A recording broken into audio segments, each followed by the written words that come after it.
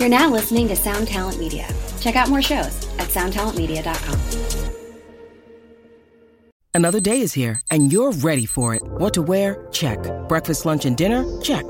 Planning for what's next and how to save for it? That's where Bank of America can help. For your financial to-dos, Bank of America has experts ready to help get you closer to your goals. Get started at one of our local financial centers or 24/7 in our mobile banking app. Find a location near you at bankofamerica.com/talktous. What would you like the power to do? Mobile banking requires downloading the app and is only available for select devices. Message and data rates may apply. Bank of America N.A., member FDIC. When you need mealtime inspiration, it's worth shopping Kroger, where you'll find over 30,000 mouth-watering choices that excite your inner foodie. And no matter what tasty choice you make, you'll enjoy our everyday low prices, plus extra ways to save, like digital coupons worth over $600 each week. You can also save up to $1 off per gallon at the pump with fuel points. More savings and more inspiring flavors make shopping Kroger worth it every time. Kroger, fresh for everyone. Fuel restrictions apply. Welcome to a new episode of Delirious Nomads, brought to you by Blacklight Media Records, a weekly podcast hosted by yours truly, celebrity chef Chris Santos. I hate calling myself that. And underground metal connoisseur Matt Bacon, who loves being called that. This is your new favorite podcast for all things heavy metal, as well as breakdowns of your favorite combat sports and riffing on some food talk every week with very special guests from across the globe. Hello and welcome to the Delirious Nomads podcast, a heavy metal podcast where Chris Santos, celebrity chef, genius, entrepreneur, and myself interview our favorite musicians and metal personalities. We've got a very exciting episode today with a dear friend of mine, someone I've looked up to since I was literally probably 11 years old, Robert Von Blasco, bassist for Ozzy Osbourne, and also Cryptic Slaughter. Yes. Blasco, how are you today? Fantastic. Thanks for having me on the podcast today. I appreciate it, dudes. It's very cool. Thanks for taking the time to be with us. Matt, you hit the nail on the head. Cryptic Slaughter. You know, so we're close in age, me and you, not me and Matt, me and you. And I was the first band I was ever in. We would play Money Talks as our kind of like to warm up. I'm sure we played it terribly. Well, we played it terribly. So you had a low bar to match. So it's all good. That's incredible, though. So, I mean, we could start there by starting even before that, because you were in that band like you were a teenager. Yeah, man. It's for people listening, this was 1985, and the record business and the heavy metal business was a much different business. None of us got into this because we thought it was going to be a career choice, and Cryptic Slaughter ended up not being a career choice. But the point of it is that we did it, and all of us did it for the love of the music. It just so happens that 1 year later, 1986, we get Rain and Blood and Master of Puppets. So the career choice starts to become available to the more talented bands like Slayer and Metallica. But Cryptic Slaughter was one of those things to where tape trading, underground tape trading, was the Spotify of the era.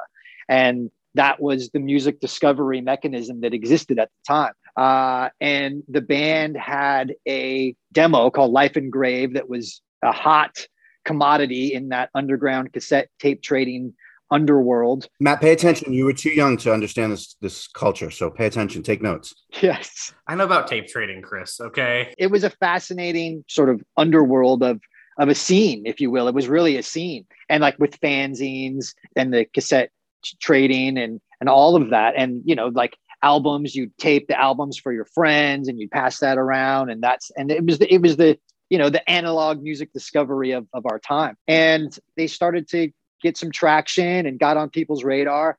And at that point, they were a three-piece, and the singer played bass, and he just wanted to be the singer guy. So that's whenever I got the call, and they were like, "Hey, we need a bass player because Bill doesn't want to play bass anymore." I was like, "Yeah, cool." So when did you start playing bass then to be able to even do that in 85? I played drums first because I wanted to be Peter Criss. Oh my God, me too. Yeah. Which is odd, right? It's odd that I didn't want to be Gene Simmons first. but I really wanted to be, if anyone knows me and my obsession with cats, I guess it kind of makes sense that I wanted to be Peter Criss. But I also think too, that it's a little bit of Bobby Brady-ish, where you just want to beat on shit whenever you're a kid. So you want to be a drummer. When Peter Criss quit the band and I got the news somehow, I don't even know how we got news back then. What was I, 7, 8, 9 years old? I remember rolling around in my backyard in the grass crying like my life was over because Peter Criss had quit Kiss. No doubt. And so I started playing drums first. I wanted to beat on shit. And then you realize that you really can't live like in close proximity to people if you're a drummer in the 80s and only can play drums and not electronic kits or anything with a volume. So then I made the decision to pivot to bass because my theory was that there was a lot of guitar players and there was a lot of drummers, but no one that I knew was a bass player. So my thought was, if that I played bass, I could get in a band easier because bass players were in short demand or high demand and short supply. Right. And that just happened to be the complete story of my life as a musician. Had I have made a different choice, I would not be on this podcast with you guys right now. But so anyway, yeah, fast forward, we're sticking a demo tape into an envelope, sending it to Metal Blade Records, of which send us back a recording contract. Metal Blade's recording contract, draft 1, sign here, as we did. Bam, bunch of kids signing a record deal, put it back in the envelope, send it to Metal Blade. And I believe that our recording budget for that first album was $2,500. And it kind of sounds like it, but that's kind of what made it awesome. Yeah. We went in the studio and recorded it basically live over the course of a weekend.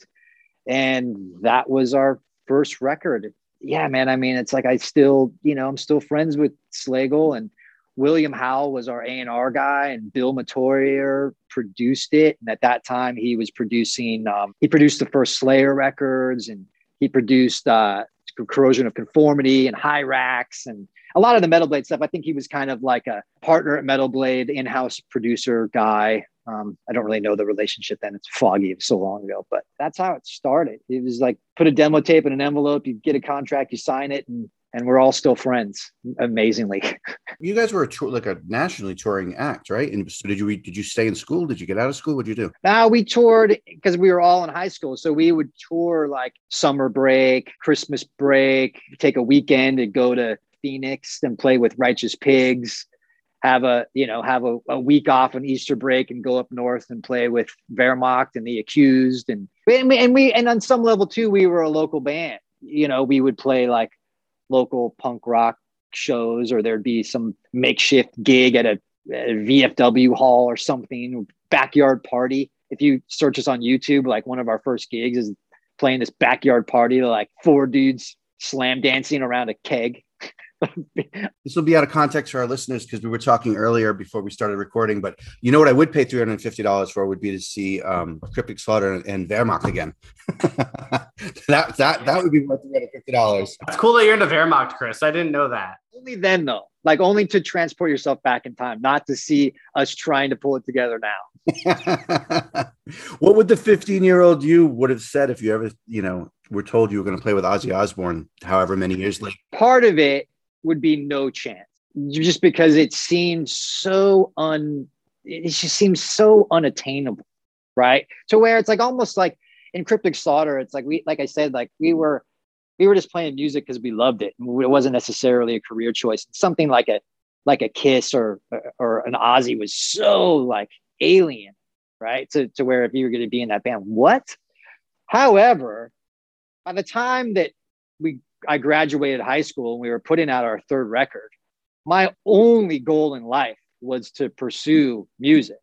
So my ideology kind of changed over the course of high school in 3 years of just wanting to, be some aggressive heavy metal thrash kid wanting to get his aggressions out to chasing down a career in heavy metal. But even then, man, it's just like, the reality of like, oh, dude, someday you're going to be in Ozzy's band. No fucking way, like no way. But I mean, fuck, but it happened. What came right after Cryptic Slaughter? I can't remember. So after Cryptic Slaughter, I eventually made my way into Hollywood.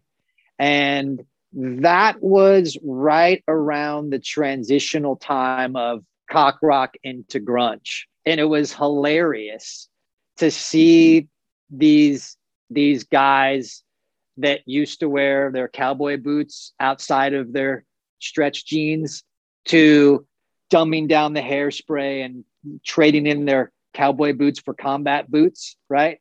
And it was funny to see bands try and make that transition in real time, like in the spot, right, in LA. But I was kind of more swept into the LA sort of 90s thing that was eclectic, right? It was like Tool and Rage Against the Machine and Jane's Addiction. And it was probably the greatest time of LA music because so much cool stuff was happening, but yet it wasn't all trying to be the same thing. Like, the cock rock era was all kind of like, how can they out power ballad and sequin trench coat themselves, right? Whereas where it was like Nirvana kind of decimated that and brought it down to reality, but yet there was still amazing stuff happening. So I was in this band called Drown that was like this Nine Inch Nails meets KMFDM, sort of aggressive Henry Rollins singing for Nine Inch Nails band. And we were signed by Michael Alago to Elektra Records, which if you don't know who Michael Alago is, watch his documentary on Netflix. But he was the dude that signed Metallica, and he was the dude that signed White Zombie, and he was front row at CBGB's, in the heyday, and can tell you tons of Ramones and Blondie stories. But he signed us to Elektra Records, and we were managed by Walter O'Brien and Andy Gould, who managed Pantera and White Zombie. And we thought we were hot shit. Like, we were like, dude, we fucking got signed by the Metallica guy. We're managed by the Pantera guys. Like, it's straight to the moon for us. And it didn't happen. We put out a record and no one bought it. And we got dropped in like 6 months. But the point of it is that because of that relationship with Michael and Walter and Andy, and them being Pantera, White Zombie, Metallica, Caius, The Obsessed, Prong, all these things were sort of in this immediate circumference, which then sort of by chance meeting that became the rest of my life. And had those choices not happened, I don't know that I would have been on any of those guys' radar. But because we were managed by Walter and Andy, whenever White Zombie was doing these makeup shows, for whatever reason, Drown was the opener on those shows. And that was the first time that I met Rob. That took a minute to put things together. But the first thing that I did after this little tenure here was I joined Prong, because Paul Raven couldn't do a tour because he hurt his back or something. And there was like this major tour of Europe and Japan and the US. And Prong was on this album called Rude Awakening that was super badass. And so I was the bass player on that touring cycle. And that really opened my eyes to things that I never thought. Like, I'd never played in front of a festival crowd before, right? I never left the country because of music. I'd never been on a tour bus because of music. And then that was the thing where I was like, wow, this is awesome, right? This is what I want to do forever, or for at least as long as possible. It's so funny when I talk to people now and I realize that I saw you then, because I definitely saw that tour at least a couple times. I was a huge Prong fan, still am. Love that record. Definitely saw that tour a couple times. Yeah. And then that ended kind of abruptly, to be honest. Like, it was almost like what happened to Drown happened to Prong. And it was weird because they actually had hit songs. But it was the same thing where it was like the record didn't perform, they got dropped. I mean, that was the story of a lot of 90s bands. There was so much money floating around, like, to make a record. Like, I remember that Drown record we made, dude, it cost like $500,000 to make. That's insane. But that was the kind of money that was floating around because the business was just so huge, because they were making the transition from vinyl into CDs. So everyone, and CDs were portable, and everyone was replacing their cassette collections and album collections with CDs. So that there was just so much money around, and budgets were huge. And if you had a hit record that a lot of bands could, especially rock bands, I mean, those were like 10 million sales, right? I mean, it's like all those bands were selling tens of millions of albums, like Def Leppard. Like the whitest of white bands was selling tens of millions of albums. And it was just a different world for rock music then. Def Leppard, a hair metal band or not a hair metal band? Hair metal band. If you ask them, they had every intention of being a huge pop band. And they were really at the time. I mean, comparatively to what pop is now, no. But then, what was on MTV? Like Michael Jackson, Madonna, and Def Leppard. That was on all day long. And so comparatively, they were a pop band. I don't see them as a hair metal band, though. And that's the disconnect for me. I definitely didn't see them as a hair metal band. Not at all. The interesting thing about that, too, is that I used to live pretty close to Rudy Sarzo. And Rudy Sarzo and I hung out a bunch. And he had a podcast a while back. And I did that. And we were talking about that era. And he specifically said that if it wasn't for MTV, Quiet Riot wouldn't have been the humongous band that they are. Well, it's crazy to look at MTV's influence and look at there are literally bands touring right now, playing to good sized crowds who had literally 2 weeks on MTV in 1989. And they've been riding that ever since. And that's fine. But it's just insane to me that that's possible. Go to the Whiskey A Go-Go's event calendar right now. And I'm not mad at it because I grew up in the 80s. I'm 50. And so I grew up exactly like 85, 86. I was 14, 15. And so it was Slayer and it was Metallica, but it was also Motley Crue and, Dokken and all this other stuff. And I love all of it. You go to the Whiskey A Go-Go website now, it's Enough is Enough, Danger, Danger, Dangerous Toys. They're still out there. Bang Tango, Bullet Boys, they're still playing. Man, Bang Tango. It's crazy. I'm actually going to see Dokken in December there, and I'm not ashamed. Is that original lineup, Dokken? It is. George Lynch is actually playing double duties. Mob is playing that night as well. I played for 2 years. I would play Words with Friends with Jeff Pilson. Oh, wow. Yeah. Nice. Anyway, we don't need to get sidetracked, but it is crazy that, It was crazy because I was around at the time that Smells Like Teen Spirit broke. And it is no exaggeration, man. Before that, you would drive down the strip on a Friday and Saturday night from Gazzarri's to the Whiskey was packed with dudes in cock rock bands passing out flyers to chicks. And it was crazy, out into the streets and packed, you couldn't walk through, right? It was bonkers, hundreds of people. Smells Like Teen Spirit hit and it evaporated the strip literally overnight. I've been talking about this for several weeks now in this podcast. I'm reading this book called Nothing But a Good Time. To be clear, Chris has been reading this book for 3 months. Yeah, because I read it. And also to be clear, it's 600 pages and I'm down to the last 30. But I have been reading it for months. I don't have a lot of time to read, but it's an complete oral history of the whole Sunset Strip. And right now I am at the tail end of the book, and every band that it starts with 1970 and 1979, the iteration of Quiet Riot. And now I'm into Smells Like Teen Spirit just came out, and all the bands are talking about how much it sucked for them when that happened. So I'm actually literally reading about that right now as we're talking about it. It's true. Nirvana just blew everything up, everything. But what's weird is that there's that weird third generation of glam where with Firehouse or even Nelson, where it was post Nirvana hair metal, but still somehow works. And it's interesting because it was reaching a higher level.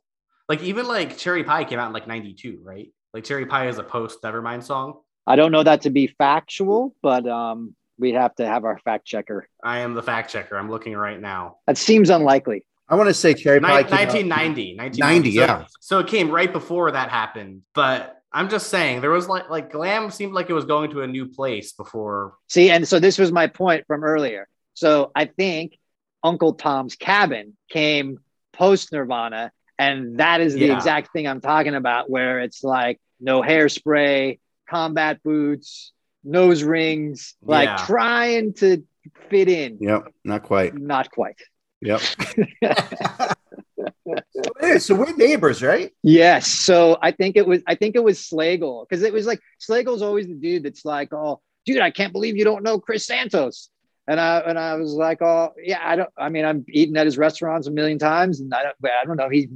We've never been introduced, and we've never, our paths have never crossed for some unknown reason, and until recently.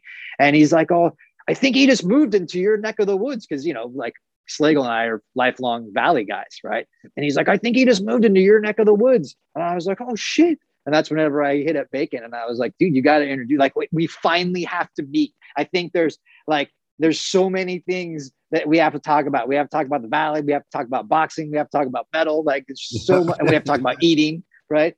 And there's so much shit. So, all right, well, we will do all those things, and we'll definitely hang out. I don't know if you're any good at basketball. I am not, but we can shoot hoops and talk about all those things. And I'll definitely bring you to Wildcard Boxing with me. I think that would be a lot of fun. But let's just switch gears, because we want to keep this up about you. I know that you're also, you manage some high level bands. You manage Clutch, right? I do manage Clutch. Once again, back to this band Drown that made all these things happen in my life other than that particular band. But everything that was in circumference of that band paved my musical career. So Drown, we didn't do many tours, but the one tour that we did was 1993, 4, I don't remember. And it was Drown, Clutch, and Prong.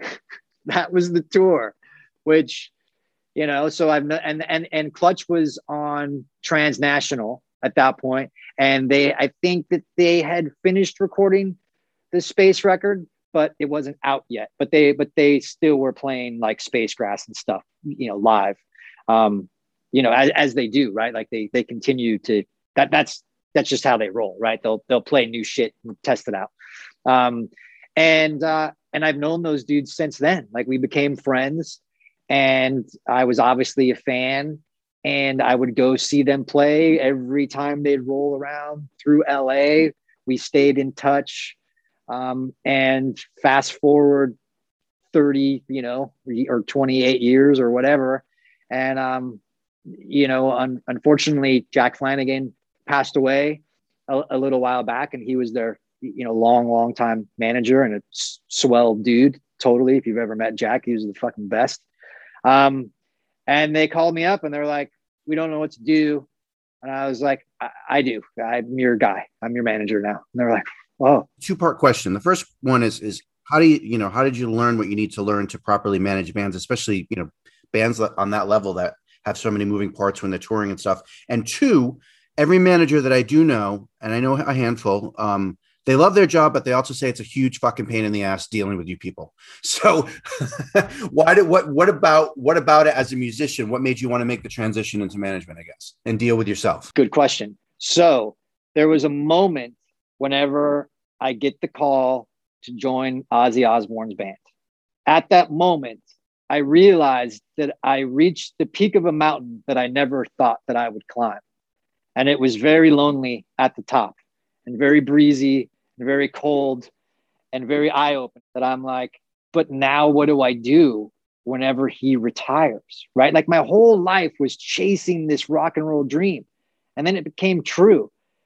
And then it was awesome as well as it was frightening, because I was like, now I have to find a new dream to chase, because I don't want to go anywhere but up, right? And if and when I make it to Ozzy's retirement, where do I go? Metallica or AC/DC? That's it.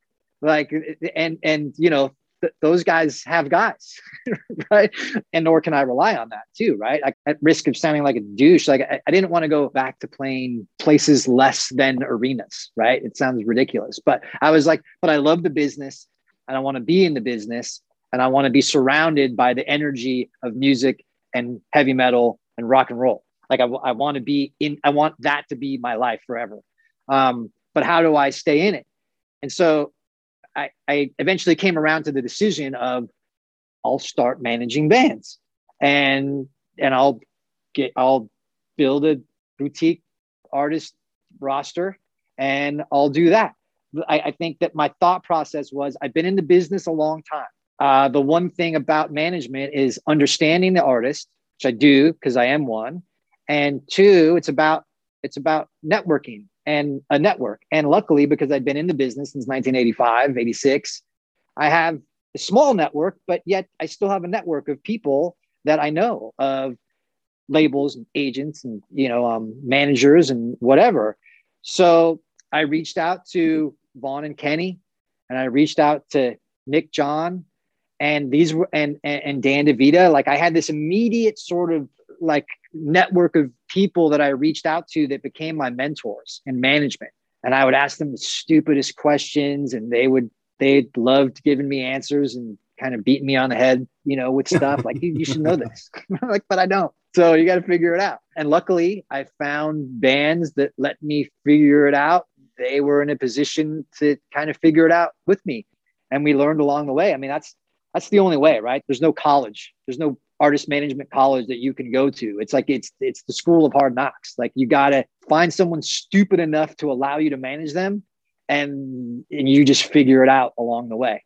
And one of the first bands I managed was this band In This Moment, who is epically huge now. And then I started managing Black Veil Brides shortly after that.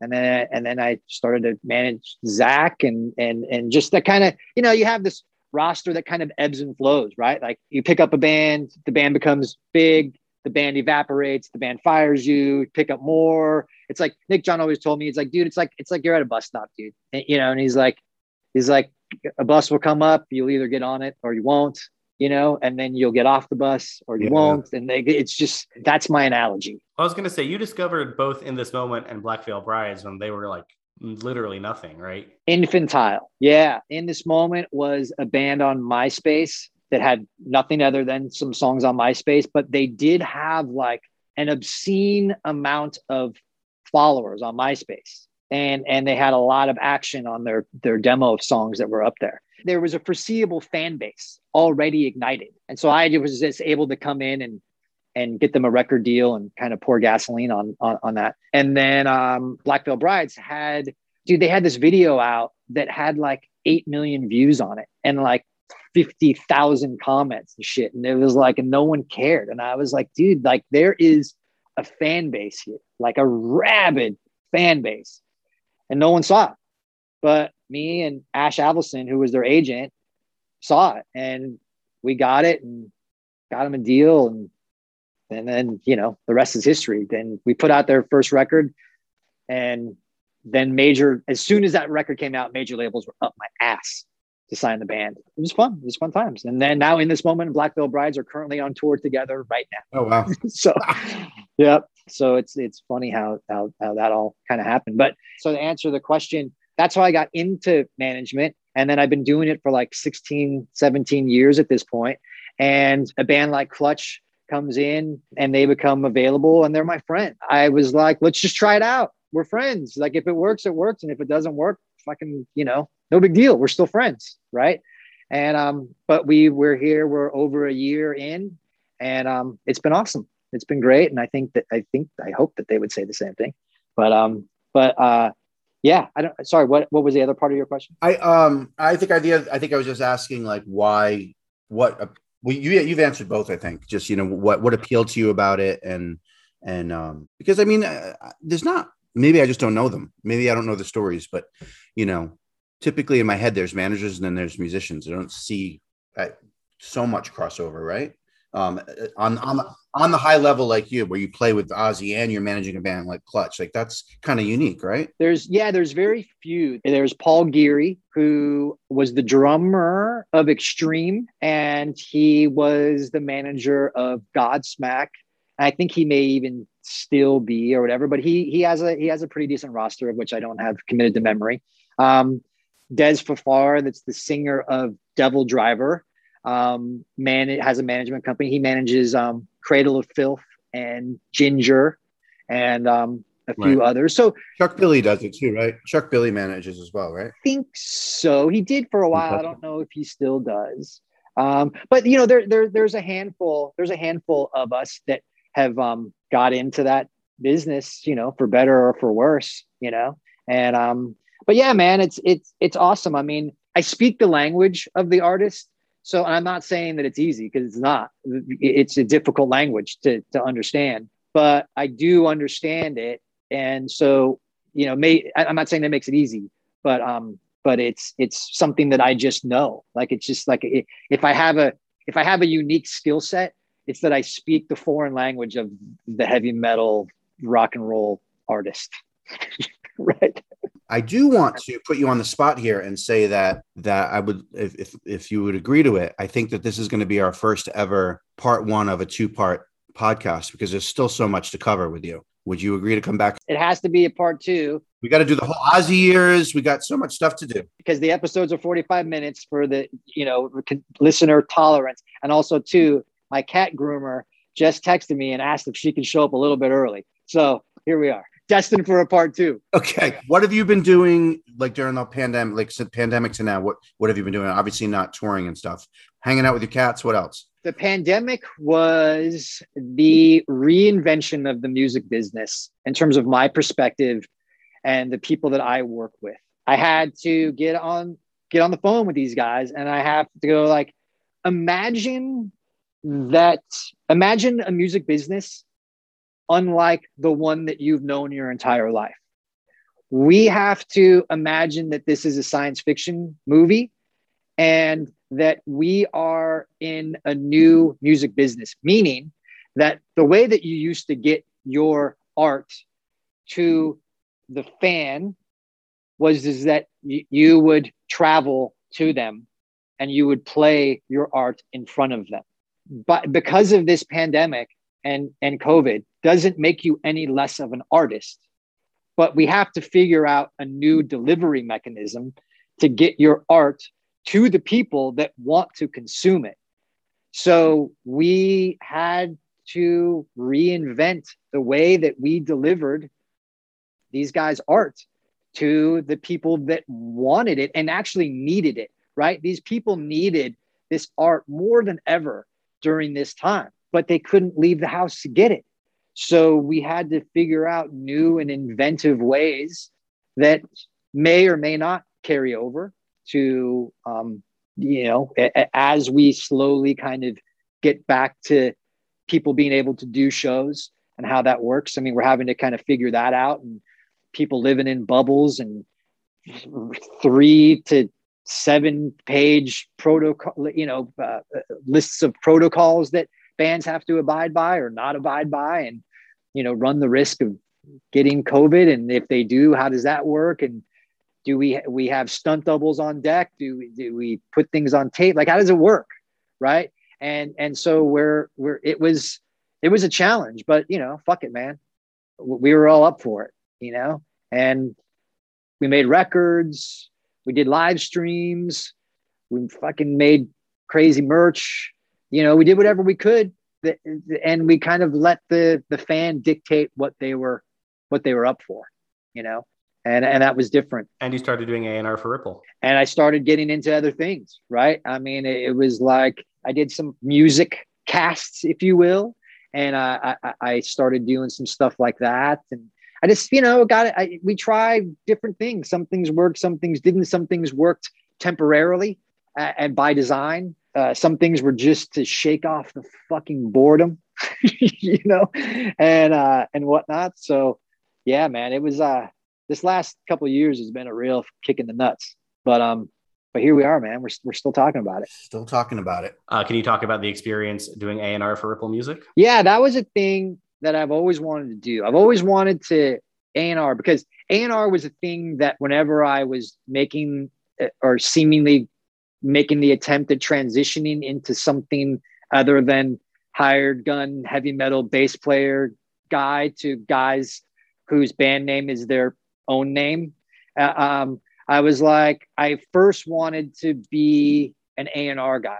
Like, that's really what I wanted to do. I really wanted to be like a Rick Rubin, Dave Rath type of character, where I could sign bands and be in the studio and make records. Like, I love that aspect of the business of taking these bands and helping them create their presentation, right? I've always wanted to do that. and never had the opportunity until now. Ripple and Todd, I've been friends with Todd for years, and Todd hit me up one day and he's like, dude, like, you should maybe like sign some bands to Ripple and curate like a little small like collection of bands under your ideas of how you want to make these records. And I go, that'd be cool, man. Like I love that. And he gave me the opportunity, and I'm putting out, 3 records this year and probably 3 records next year. And it's been really fun to get in, and these bands listen to my ideas, or, we kind of go back and forth and figure out what works. And it's been fun. I think we made 3 kick-ass records with 3 kick-ass bands.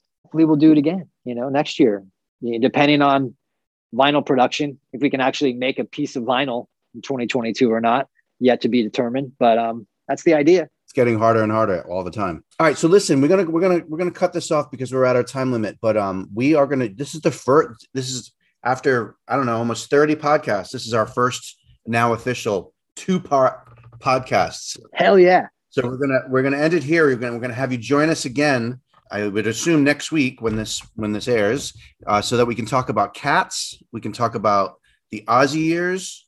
We can talk about what's next. We haven't gotten to what's next yet. Totally. You're going to train me in my boxing career, into my 50-year-old boxing career. Yes. I'm always looking for sparring partners, man. So hell yes. That's what I'm talking about. All right. Well, thanks for being here, man. Really appreciate it. It's been fascinating. I'm psyched to continue the conversation. This has been awesome, man. Thank you so much for your time. Yes. Thanks everybody for listening. All right. So that was awesome. Thank you everyone out there for listening to Delirious Nomads, sponsored by Blacklight Media. We will be coming back at you next week with another awesome guest. Be sure to follow Blacklight Media on socials for new music and more, and above all, keep it heavy.